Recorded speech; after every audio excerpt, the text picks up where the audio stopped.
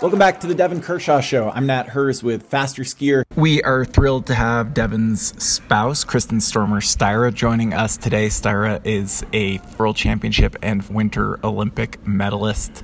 We're here today to break down the results from the Women's 10K Classic at the Beijing Olympics, where Therese Johaug narrowly edged out Kerttu Niskanen of Finland for the gold medal. You'll have to excuse the audio from me for this episode. Things are a little hectic with transport and recording on the go here in Beijing, so you get what you pay for. Stay with us. This episode of the Devon Kershaw Show is brought to you by Boulder Nordic Sport, the industry-leading resource for cross-country skiing equipment, waxing, stone grinding, and hand-selected skis. If you're looking to tour at a local park, finish your 15th Birkie in style, or aiming for the next Olympic team, Boulder Nordic Sport's passionate staff can help you get the perfect gear for your cross-country skiing experience. Visit bouldernordic.com to shop one of the biggest selections of ski gear in the country and download a digital copy of the annual BNS magazine. Check out the Boulder Nordic YouTube channel for extensive waxing how-tos. Ski inventory is challenging this season, but Boulder Nordic Sport is receiving new gear every week, including the new floor-free race waxes from Holman Cole and Rody. Check out your options at bouldernordic.com. Nice. You look like you're about to rob a bank. I am. Don't do that in China. It's probably worse than wearing a mouth pin than robbing a bank in China right now. That's true. Yeah. Well, I will just say that everything is so cheap here that you don't have to rob a bank. I went out to dinner with my Estonian friends last night, and it was like this kind of fancy Chinese restaurant in the fancy hotel where the media center is. And I was like, I don't have an expense account, bros. What am I getting myself into? And then I guess I'm getting myself into this $5 epic best eggplant I've ever had in my life, which I'm definitely on my way to go do now. So anyway, audience doesn't want to hear about that. Nice to meet you, Kristin. Maybe I've asked you some uncomfortable questions in a press conference like 10 years ago, but hopefully you don't remember. So for sure she doesn't. Yeah, I don't either. So cool. Should we do this? Yeah, let's get into it. Like, oh my God, what an exciting 10K. And you know how I feel about the individual start races. Like, I am old school. So for me, the individual start races, that's what cross-country skiing is to me. The classic, old school, you put on your skis and poles, get your bib, and you just go out into the woods and smash as hard as you can. And we were privy to an instant classic. It was an amazing event today. I don't know what you thought, Kristin. Oh, yeah, it was so exciting. Like, it's hard to stay focused on your work when these kind of races are going on. I agree with you, Devon, with the individual start is something special. And I don't think it's only because we're old school, but it is, for how it is now, way more exciting with the individual start than the mass starts when people just ski away and there's not that much excitement. So, but this was, you don't see this often no. in a race. I feel like we've actually had like a bunch of really exciting individual start races this year. And I hope it's sort of a memo to the International Ski Federation that like, hey, maybe we should have more 15 and 10K or even longer individual starts and fewer races where everyone just kind of dinks around for, an hour before we get 1 minute of action. That's my take. That's a solid take. The only problem is, and I don't know, my one criticism for the race today was it kind of hinges on the director, right? Like who's calling which athletes to follow, because there was some great stories that we just didn't see a lot of. Like it was really confusing to see Therese Johaug from 5 to 6.3K lose 10 seconds to Niskanen, and we didn't see what was going on. And there was confusion with the commentators here in Norway. They're like, did Therese fall? Did she break a pole? How did she lose so much time? In the end, Therese in the interview just said, no, coming out for my second lap, I just wanted to really make sure I was under control. And that's a big, long climb out of the stadium, as you know, Nat, since you've skied the course. And she wanted to make sure that she had a big finish. And that big finish was so important today. And she came away with the gold. So same with Nepryaeva, who started a little later in the start field. What a fantastic race between her and Pärmäkoski for that last spot on the podium. But she was almost gone. We didn't even get to follow her because the director wasn't following that race whatsoever. So, I mean, cross-country skiing still has some work to do when it comes to producing these exciting races and to tell that exciting story. Yeah, absolutely. It's like, and I had a hard time too, like just being in the stadium, you don't get any real like announcing at all. And it's just so frustrating to feel like, you know, the people that are producing the coverage don't actually understand what's important and what people need to see. But I feel like, yeah, enough said about that. What should we start? Should we start with the Americans and then kind of build into those podium performances, or vice versa? Sure. Let's do that. We can start with the Americans, and not just the Americans, because there's going to be, I'm just going to come right out of the gate and give a huge shout out. Kristin, sick of hearing me being so excited, but Daria Beatty, 18th place, best distance race of her entire career. And she gets it done at the Olympic Games in the 10K Classic today. I'm so proud of her. I'm so proud of the whole Canadian women's team during these Olympics. Most athletes have had solid races so far. And Daria, just to give her a shout out, the pursuit and then the sprint, both those races were her best races of the season. And that's all you can hope for at the Olympic Games. But then to have your career best to date distance race ever at the Olympic Games, to beat big names like Charlotte Kalla. She was better than the second best Norwegian. Well, the second best Norwegian's at home with recovering from COVID, but still the second best Norwegian to start the Olympics, Tiril Wang. So it was a phenomenal result from Daria, and I just wanted to make sure we got that into the podcast. Yeah, absolutely. And then, you know, for the US, like, pretty exciting to see Novi McCabe finishing in 24th, which, you know, I know she had a really good result in the Tour de Ski Hill Climb, but that's such like a weird format that, you know, I feel like this was definitely kind of a statement that she made, and, you know, a lot on the line right now for those skiers in the US, on the US team that are not named Rosie Brennan and Jessie Diggins. Yeah, no, for sure. And I think Novi did awesome today to be 24th at 21 years old. And we'll get into this in a second, but I thought Diggins had a solid race too. I mean, to be 8th place in the Classic, she's only a minute 8 behind Therese. When Therese came through, she was able to hang on for dear life. She lost a little bit there in that sprint kick from Therese, but I thought Diggins had a solid race, and I'm sure Rosie's going to be disappointed with 13th in a 10K Classic. I mean, we didn't get to see a whole lot of Rosie out there because they weren't following her too much, but and then Swerble too. I'm not really totally sure what's happened with Swerble. She grew up at high altitude, and I had really high hopes for her here in the thin air of Beijing. And to see her down in 32nd, that was something that I'm sure she was disappointed with, and not totally sure what's going on there. But that's what's cool about the US team right now, is they have some depth with these young girls. And Kristin and I were actually talking about the relay. It's going to be interesting to see who they put for the relay. Hey.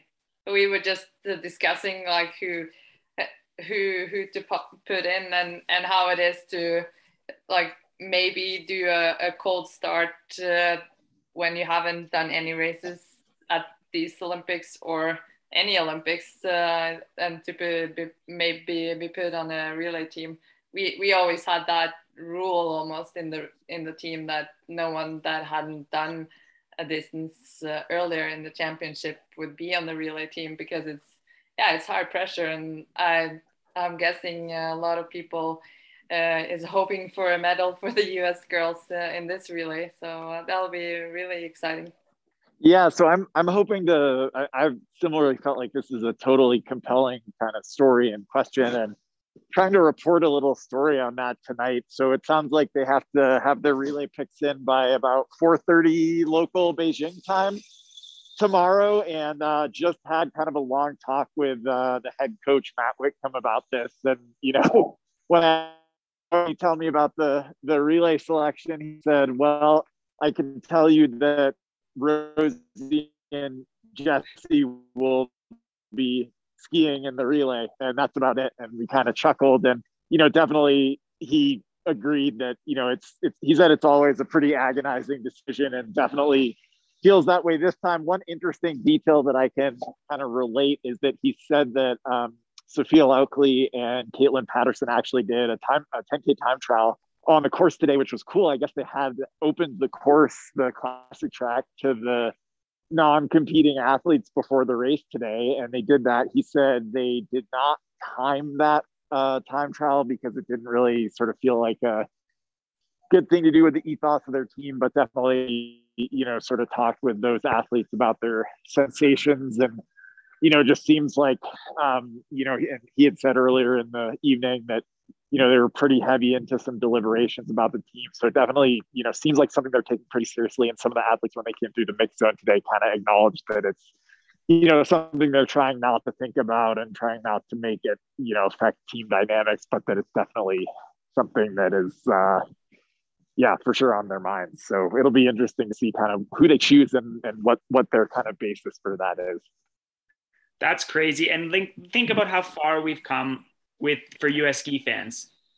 We are at a point where the US team is doing a move that the Norwegian women's team have done and got criticized a little bit for by doing time trials to get that last spot in the relay. Kristin can talk about that. There's a pretty famous one. Well, I should clarify. I don't think it was like Matt was sort of like, that it was not timed. It was not sort of like, the winner gets to go. I think it was more like, get a hard effort and see how you feel and be able to talk to us about it kind of thing.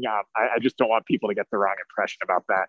No, but either way, I think what Kristin brought up is an interesting point with the American women for the relay, because looking ahead to the relay, and we should get back to the 10K, which was crazy exciting. But just with the relay, you have Finland. They're a favorite to win a medal, maybe even win the whole thing. Russia's the odds-on favorite, I think, to take the relay completely. Sweden is in a crisis. Norway has Therese Johaug, thank God, and after that, it's quite thin. And then the U.S. has two great skiers in Jessie Diggins and Rosie Brennan that have delivered at these Olympics. And then that's also kind of falls precipitously after that. And if it was me and I was picking the women's relay after what I've seen so far here, I mean, I would go McCabe, Rosie, Lockley, and Diggins, but that's a huge, huge risk to put Lockley in there, having never raced the Olympics before. So Caitlin Patterson, who has Olympic experience, was racing well in the domestic circuit back home in the US, is a good pick too. But you see how much uncertainty that is, and that's tough for a team. No doubt. Of course, Rosie will be disappointed after today. 13th is not what she came to do, but I thought Jessie in 8th skied a super solid classic race. I don't know what you thought, Kristin. Yeah, we were talking about Jessie when we saw the start list, and I think if Therese had one of her best days, which I don't think she had, I think that could have brought Jessie even higher with being 1 minute back. But I think it's solid, like a classic 10K under these conditions. Like she is awesome when it's more technical and a bit more turny, and the downhills are a bit challenging. And so to be 6th in this race, I think 8th. I think it's a good race for her. Oh yeah, I thought it was an awesome race for Diggins. And then we had some questions, actually, some people emailing going like, why is Rosie Brennan starting and why is Jessie Diggins starting the 10K Classic when perhaps on paper, historically, they don't have the history of climbing on the podium in these events, with the 30K skate coming up and the relay coming up that are important. But I think Kristin had a good point that we were discussing over lunch, why it actually could be a good idea to do these races. Well, I think it's two things. At the Olympics, it's quite some days between all the races, and to be just sitting and waiting for your race to come can be just as hard as doing a race, and to be out there and compete. And the other thing I was thinking about is that I think it's awesome that they do it because of like making their nation proud. And these two girls are the best US skiers, and I think they feel a bit responsible to be out there and represent when they can. Yeah, for sure. And I think too, like, let's not get carried away. 8th place for Jessie in a 10K individual classic is an awesome performance. And Rosie in 13th, of course, she leaves something to be desired. And I understand that, because Rosie had her best in a 10K classic. would have expected to be a little higher on the results list. But at the end of the day, like Kristin said, you have 16 days in the Olympics, which is 6 more days than you do in a world championship with the same amount of events happening. So I think it was smart of the two leaders of the American women's team to get out there and do battle. But speaking of battle, I mean, like, I've been on the edge of my seat since this morning when I should have been focusing on my lectures, but I was secretly watching the women's race. This one goes down as one of the best 10K individual start, if not the best 10K individual start race I've ever seen at a championship.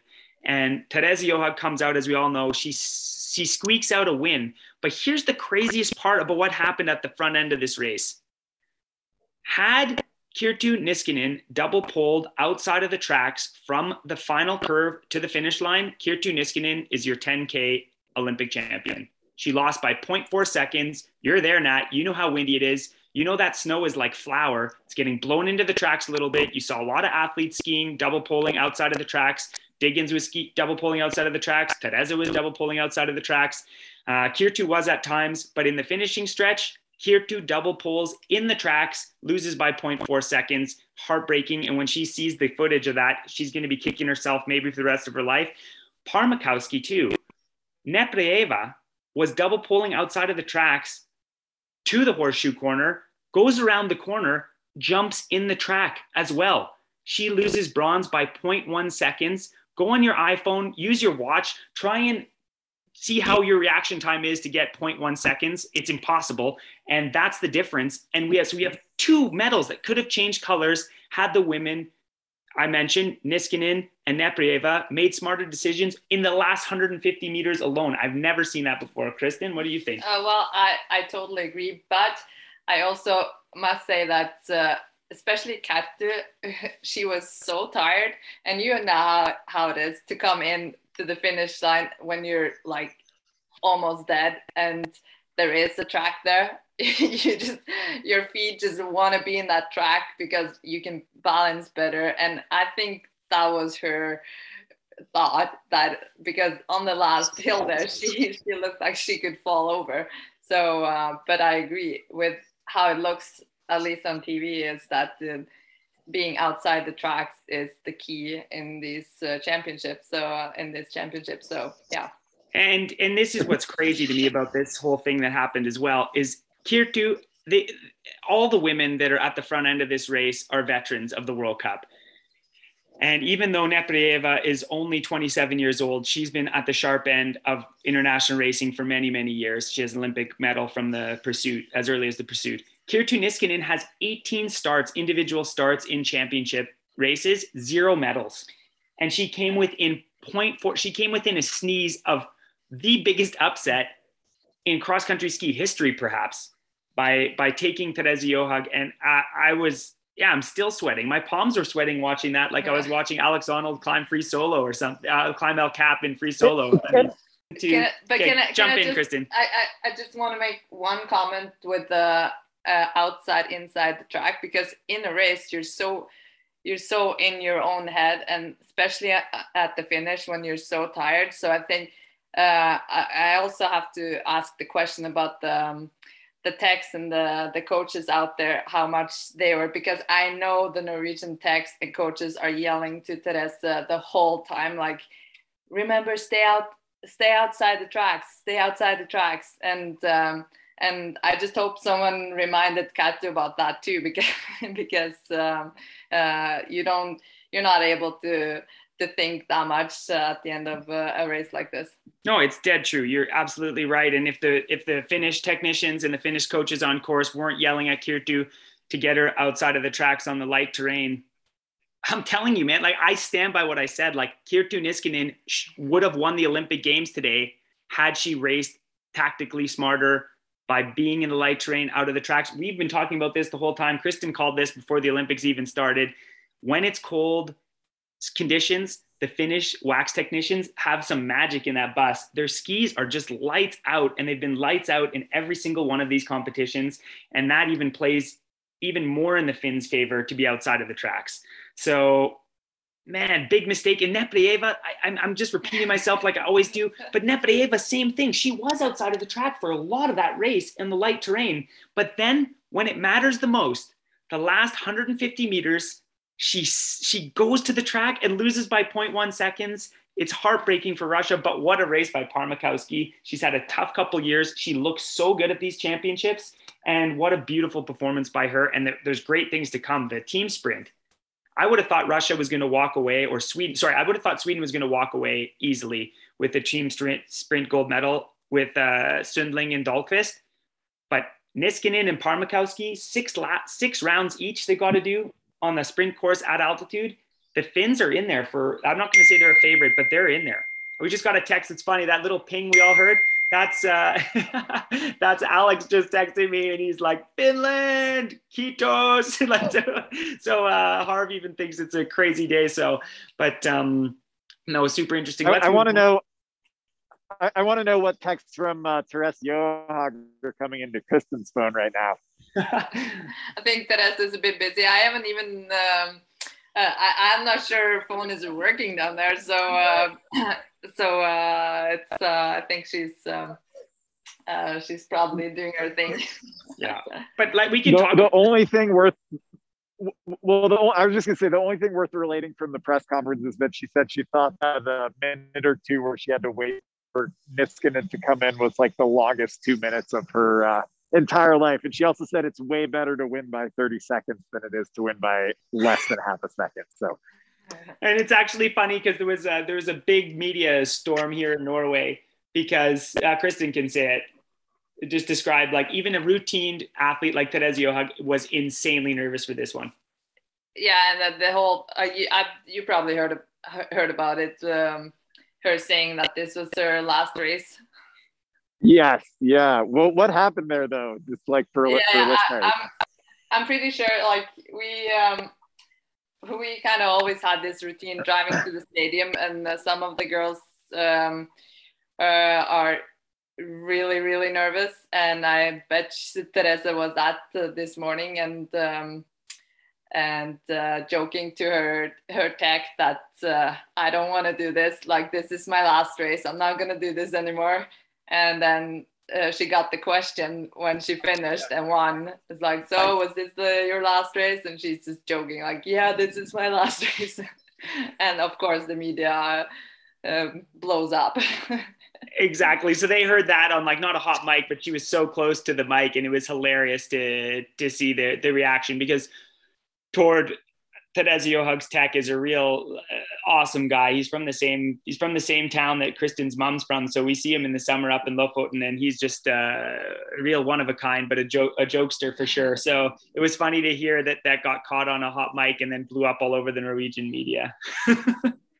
So anything else to say about Therese Johaug, or should we talk about the Swedish performance here? I want to add one more thing with Therese. For people that haven't been following the sport for that long, and I go on and on and on about technique and how important technique is in this sport. If you just YouTube the 30K Classic from 2007, Therese was a junior at the World Championships in 2007 in Sapporo. She came third. My wife here came second in the same race. The race was won by Virpi Kuitunen of Finland. If you just watch how Therese was skiing back then, she was all engine, and her technique was some of the worst classic skiing on planet Earth. And if you see today, I agree with what Kristin said. I don't think it was a great race by Therese. I don't think she was feeling that great. And the fact that feeling not at her absolute best, having the ability to ski technically sound and beautifully, high hip position, leading with the knee, in double poling, her hips and hands are coming at the same time. All the force is going in the right direction. She's using her big muscles. And from kilometer 1 to kilometer 10, she's super, super solid the whole way through. And in an average performance by Therese Johaug, honestly, when stacked up against her best races of her entire career, one of which wasn't her best race of her entire career in the skiathlon, but it was a better performance in the skiathlon than today, she still comes away with the win. And that's what puts her a notch above. Like, she is so detail oriented. Yeah. And with that, I think what we see now at this championship is like, she knew that double poling was her weakest part. And to see how, like, I think she won the pursuit by her double pulling into the ski exchange.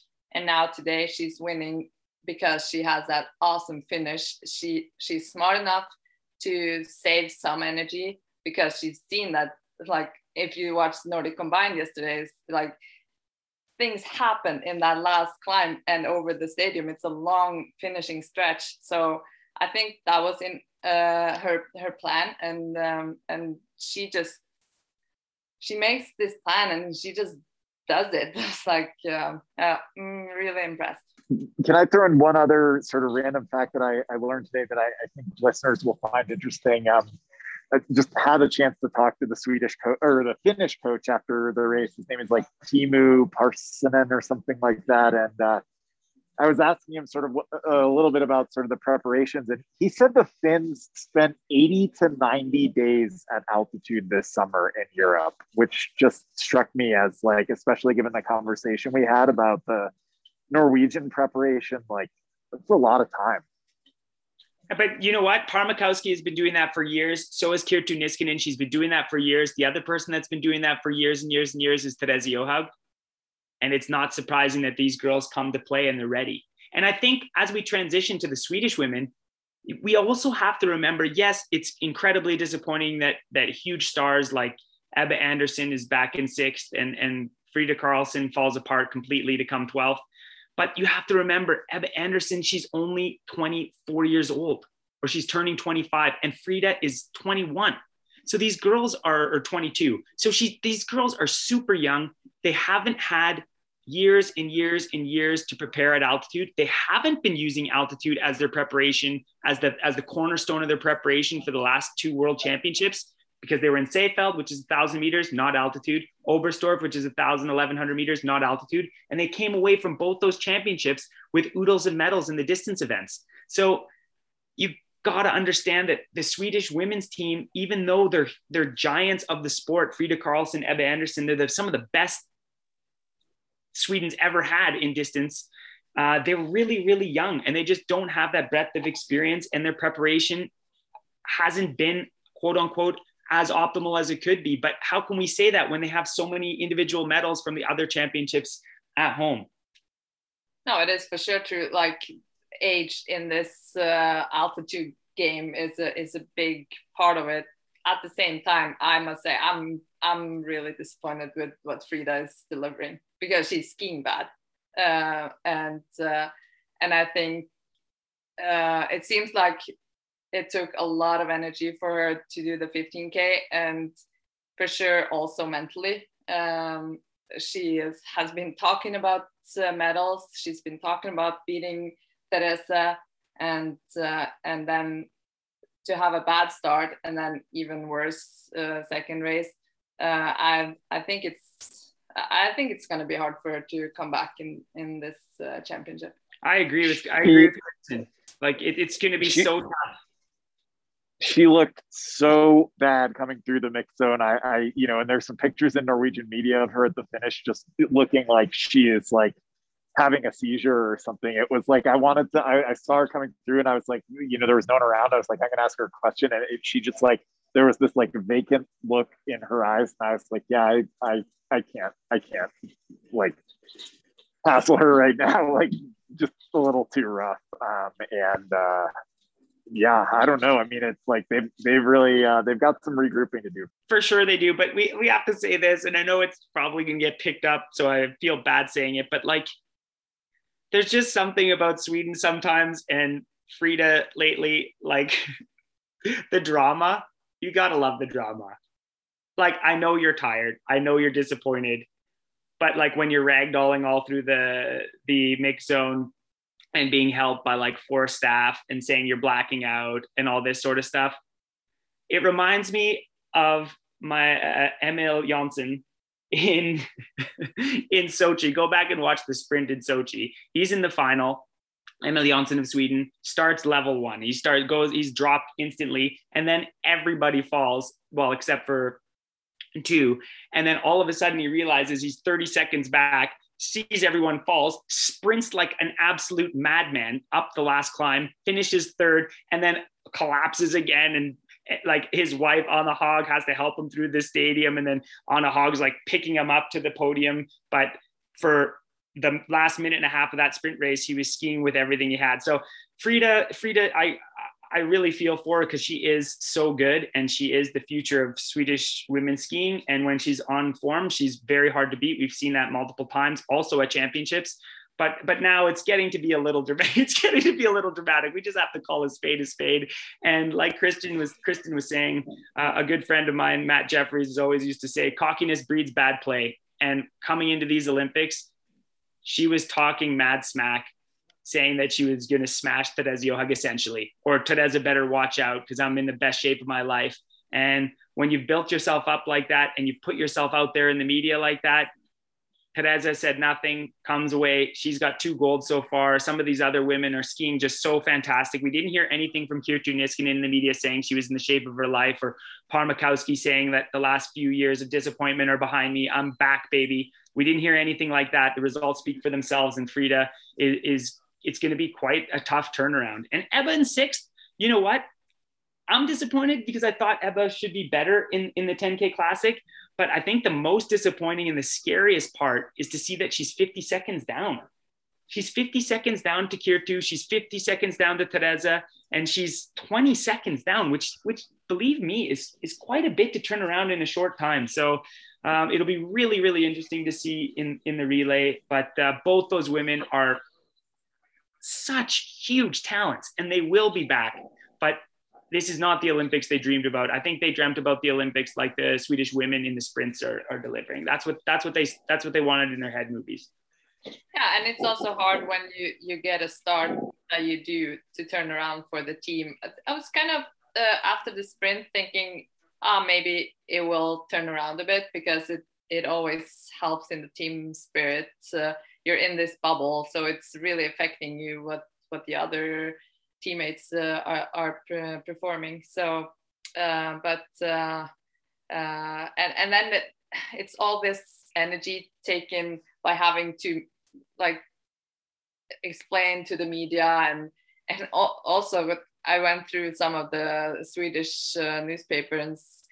They have to kind of like not only explain but defend themselves, and they get pissed and spend a lot of energy doing that too, instead of focusing on the next race. And believe me, they're already pissed at themselves and disappointed, and you get into this loop where you can't find the answers and you don't know what you're gonna do to turn it around.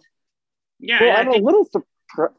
I was just gonna say, I'm a little surprised to hear, like, you know, I obviously reading some of those Scandinavian like newspapers here, but like not able to follow them like super in depth like before I got here. And I'm just a little surprised like that this, you know, at 22 that Frida doesn't have someone sort of counseling her about like, you know, maybe you better like dial it back and you know, like set the expectations a little lower. I mean, maybe that's just the Swedish style to be really out there in the media, but it seems like, you know, there should be sort of a guiding hand there that would be helping her not sort of step in it in this way.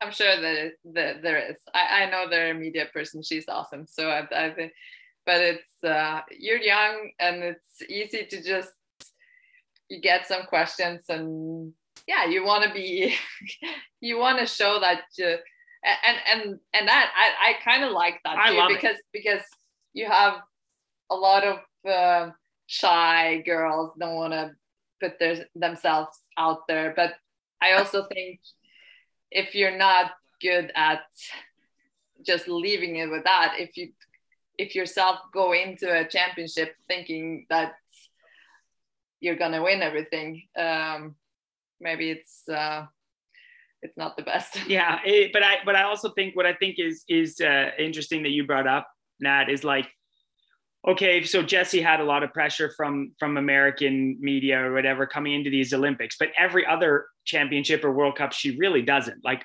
American skiers or Canadian cross-country skiers, we fly under the radar. I joked around with this with Alex and Kristin my whole career.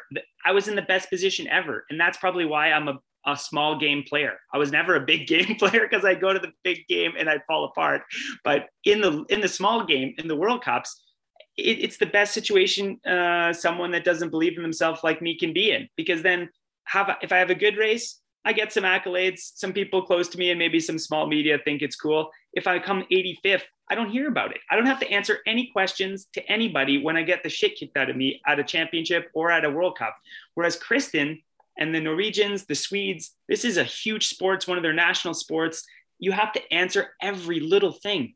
And like Kristin said, as a 22-year-old trying to navigate that, and a 22-year-old that's fun to cheer for. Like Frida is fun to cheer for because she is so goddamn dramatic and she lays it all out there. And that's what Kristin and I have talked about so much. Like, it's been so fun right now in women's skiing. Therese gives everything.